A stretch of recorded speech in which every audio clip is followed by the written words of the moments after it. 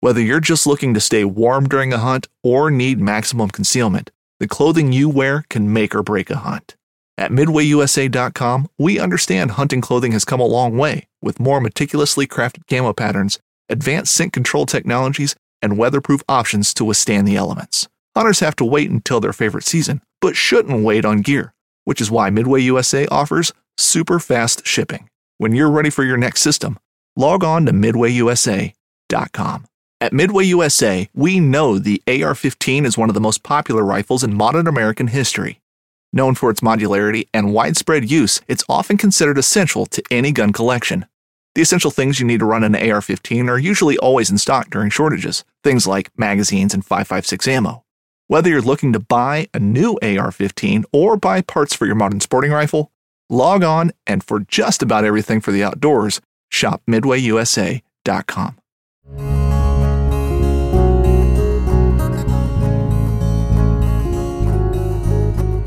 Welcome to the Casting Across Fly Fishing Podcast. I'm Matthew of CastingAcross.com, where I explore the quarry and culture of fly fishing. This is the 22nd episode of the Casting Across Fly Fishing Podcast. It's being recorded in early April.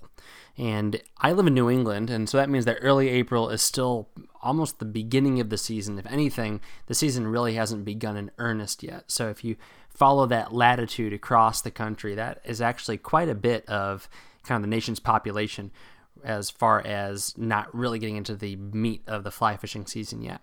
So we're talking about getting prepared today, and this then will be still pretty appropriate and timely for a lot of folks, especially if you are in the upper Midwest or in New England, or even in different parts of the West Coast if you're at higher elevations.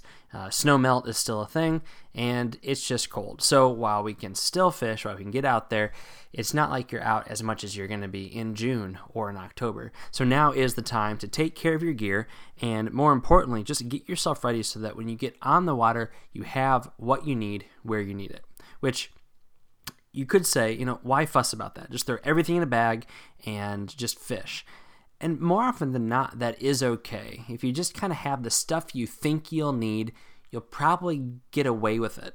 You'll probably have the few flies that you know that work. You'll have the core gear that matters the most. But there are going to be times where you wish you had packed that one thing.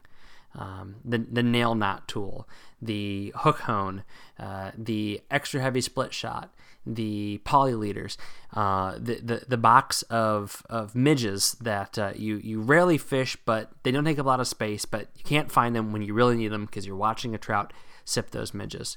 Or you just have a box of flies that's all jumbled up. It's a bunch of poppers with busted heads and dulled hooks and chewed off rubber legs, and you've had them in the bottom of your box or your bag. And if you would have known that they were there, you would have gone in and you would have fixed them, but you just didn't. So taking 5, 10, 15, 20 minutes to get that aspect of your gear organized is key, and it can really pay off dividends moving forward throughout the season in a lot of different ways, in more ways than you might imagine. So this is just one aspect of getting ready. There's lots more. Cleaning your fly line, cleaning your fly rods. That's something that's not talked about enough. Making sure that rods are in good shape, making sure things like the female end of the ferrules are looking good, so that you don't have an unexpected moment on the stream where something breaks, that tip tops are there. You'd be surprised how many times folks go to fish and they don't have a tip top where they're supposed to be. But anyway, this is what we're going to talk about today. We're going to talk about getting your stuff ready. So this is one efficient and effective method that I use to make sure that I have what I need and where I need it. It takes a little bit of deliberate time, but it's helpful. So step 1, put on your pack. So whether you are fresh or salt, whether you are warm water or cold water, whether you are fishing for big fish on big rivers or small fish on small rivers, unload your pack. Whatever that might be, if that is your gear bag, if that is your satchel, if that is your sling, if that is your chest pack, if that is your hip pack, if that is your vest, if you have a really fancy hat with a felt hat band with all your flies stuck to it, then take it off and take everything off of it. This is step 1. You say, no, but I know I need this one thing on it. Take it off anyway. So take it all out. And you know what? This is a good opportunity to clean it. Now, cleaning stuff isn't vital. I mean, you might think that your hat is lucky because it's slimy and it's stinky. And you might think that your vest looks kind of cool because it is super dingy. But cleaning it, more often than not, will help prolong its life. And this is not what fly fishing companies necessarily want, but this is a way to get a few extra seasons out of your gear, keeping them clean. And it's good to be clean and not dirty. There's plenty of things that can be filthy, but your vest and your sling pack are things that don't have to be dirty. So that's the first thing. And also, get rid of all the trash. You'd be surprised at how much trash you can accumulate, whether it be just bits of tippet, whether it be an inch long or whether it be 3 feet long, strike indicator bits, granola bar packages, old fishing licenses.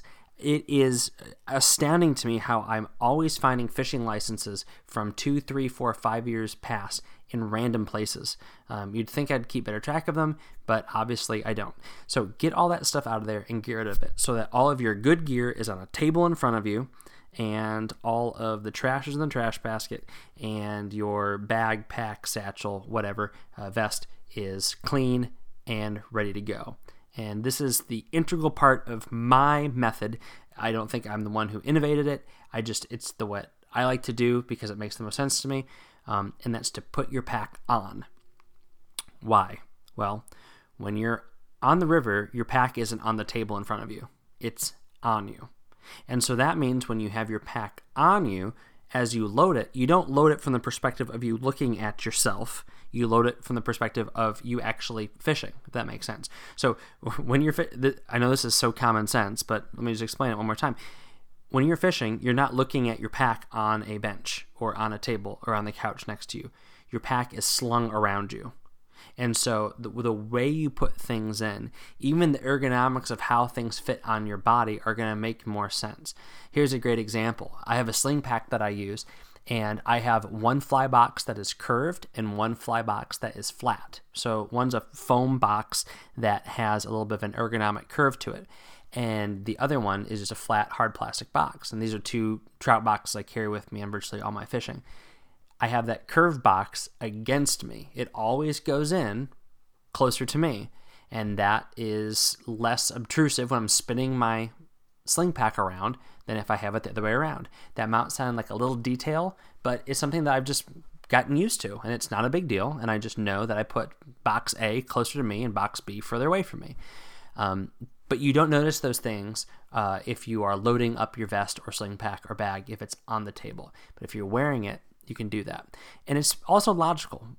Is it easy to extend your zinger with your nippers on it out in front of you to the place where you'd be tying a fly on? So, from maybe your collarbone to 18 inches in front of you where you're usually tying a knot. If you have it attached up higher rather than lower on your left hand versus your right hand side of your vest, these are things to think about. And you might think this is like total overkill, but you'd be surprised with how much your usual is slowing you down on the stream. It might not feel like it's slowing you down, but you realize, okay, there's a better way of doing this small thing. So by doing this, you're also putting things in places that make sense. And it's about prioritizing. So you prioritize, what do you see the most? You're going to use your nippers a lot more than, again, not to pick on it, but your nail knot tool. So you don't want your nail knot tool taking up prime space. So first, unload. Second, put it on. Third, fill it back up. So like I just said, you put stuff in there. Now, this is also a time to reassess. You always carry 2 buffs, for example. Why do you always carry 2 buffs? Do you carry 2 buffs because you need 2 buffs? Do you carry 2 buffs because you're afraid you're going to lose 1 buff? Why are there gloves in your pack? You aren't going to use those gloves in June, July, August, September probably, but you have them in there anyway. Do you keep them in there because that's always where you keep them, or do you keep them in there because you need them? Now, a pair of gloves, a buff, a little tool, a little fly box, all that stuff on its own doesn't weigh a lot, but it adds up when it's all put together, and it adds up when you extrapolate it over the course of the day. So it's about making the decisions, what matters and what doesn't matter. And if you say, you know what, I really want this, again, go back to the nail knot tool, I want this in case something blows up on the stream. I don't feel confident in my ability to tie a knot from a brand new leader onto my fly line without this thing. awesome. But it doesn't need to be hanging on a zinger off of your vest. It can be tucked away somewhere where you'll know where it is. So that definitely makes a big difference as far as what you're carrying and where you're carrying it. Fourthly, considering what you have and don't have.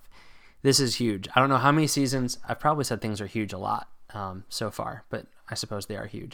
Being a huge fly fisherman is important. I'm learning more and more about that. And you can get on the Instagram and figure out how important it is to be a huge fly fisher. But it's very, very important to see what you don't have before a season starts. Usually, I find that my floatant runs out about mid to late April, and it's always an inopportune time. Usually, I find that I'm out of 4X or 3X or 5X tippet at the beginning of June. Usually, I see that there's I'm out of woolly buggers by the beginning of the season also. These are things that it might be too late in the process now. Well, not too late, but later than you'd like. But if you do this, especially in the wintertime, you can say, ooh, I need to go ahead to the fly shop and buy these essentials. I might not be completely out of them yet, but I could throw them in my go bag and have them in the car. That way, if I'm on the stream and I do run out of floatant, I do run out of high float shake, I do run out of, a certain length of or width of tippet or something like that, I know that I have it and I'm not out of it if I'm out somewhere for the day, and I'm prepared. And then, have that secondary bag. That's something that I carry with me. Actually, I usually keep it in my car. So I've got my packs that I wear, my sling packs, but then I have a secondary bag that has those flies that I'm probably not going to use, but I like to have. So this is, if I'm doing majority of trout fishing, this is where my bass flies go. They go and they live in this bag. That way, if I do go bass fishing, I'm not having to completely reorganize because all of my freshwater tools are the same tools, whether they're for trout or for bass or for other warm water species. And so I have things in that go bag. I also have my backup spools of tippet. I have my spare spools for like my 6-weight reels that I can go back and forth from bass and trout to, and get that bag prepared also. And then I would say the last thing to think about is to think about thinking about it. So you've done it, now reassess. Did you change things up just to change things up? So like you've listened to this and you've thought, okay, this sounds great. I've been doing it all wrong. Matt's a genius. This is wonderful advice. I'm going to take everything out and put it all in a different place. Okay, that's not necessarily the right answer. There might be one or two things you need to tweak. So maybe look at what you've done, put it back on, play with it a little bit, and realize, you know what, I moved this just for the sake of moving it. I need to put it back where it was. And then you'll be totally ready to go for the next season and the upcoming season. And you'll probably just appreciate how little you can carry, how much you can actually leave behind in the car and not take out on the river with you. So that's my process. The beginning of every season, I kind of go through it with my trout stuff. I go through it with my warm water stuff. I go through it with my saltwater stuff. Again, it's remarkable how much trash I find. And it's remarkable how much I look at stuff and I am dissatisfied with the condition of some of my gear. It's just like anything else. You get used to how worn down something gets, and a fly box that doesn't close well is not something you think about necessarily when you're out in the middle of the river and you're fishing, and you can just kind of pinch it closed and throw it in your vest, but then you get home and you forget about it. But this is a time to look and say, you know what, I can shell out $10 for a new fly box and with a latch that works, or with foam that isn't all chewed up, or maybe just switch over to silicone or something like that. But that is my tip, trick, hack. I'm not a huge fan of that word, but just the way that I prepare for the season. Hopefully it can be helpful for you. This week on Casting Across, I ran two pretty great articles, in my opinion. The first one was a review of the Sage Dart. It's a 0-weight fly rod, and the name of the article is 0-weight, the Sage Dart. So I fished with it for a few months, and a lot of folks bust on 2 weights and 1 weights, and of course the butt of the jokes is the 0-weight, which is kind of silly if you think about it, because a lot of these rods are built for particular types of water. And so it is, in as much as you should make fun of a 12 weight if you're thinking of trout fishing. You should be totally cool with using a 0, 1, or 2 if you are fishing really small water. And the one takeaway that I would say from the Sage 0 weight review, and you can read the rest of it, is that this is a rod that you actually cast. This is not a rod for dapping or for flipping little bugs to brook trouts in pockets. This is a rod you cast. So head over to Casting Across and read that article. 0 weight, the Sage Dart. Second one that came out this week is called Reveille at Camp Fly Fish. I've written a number of times over the course of the years with Casting Across, and I've mentioned even a few times in the podcast the Pennsylvania Rivers Conservation and Fly Fishing Youth Camp, which was the original Trout Unlimited youth camp and academy. And this was a camp I attended. It was a camp I was able to serve as director of for a number of years. And this is an awesome opportunity for young people, for boys and girls. And this particular camp isn't just for Pennsylvania. I was living in Virginia when I attended it, but now there's camps all over the country and that use essentially their model. So this is a quick look at that camp and kind of what makes it different. And my hook for this really is that there is something about these camps that sets it apart from the football camps, cheerleading camps, Fortnite camps, whatever else is out there, that I think is very, very cool and is worth consideration, both to send your young person to, if you are a parent, grandparent, or mentor of a teenager, or investing in either financially, with time, with fly donations, whatever, if you are just somebody who thinks this is a good idea to invest in the next generation. So that's called Reveille at Camp Fly Fish. Today's recommendation is the Vidavoo Netster. You've heard me talk about Vidavoo before. Vidavoo is better American gear, and that tagline means something. The components are sourced in the United States. They are assembled in a factory in Leominster, Massachusetts, and they are done to order.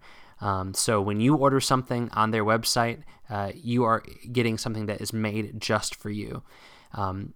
Which means that there's actual care that goes into it. I personally know the folks that are going to make your Netster or your sling pack or your rod holster. And so today I want to talk about the Netster. As we get into nicer weather, a lot of folks are going to be waiting and they need to carry their net.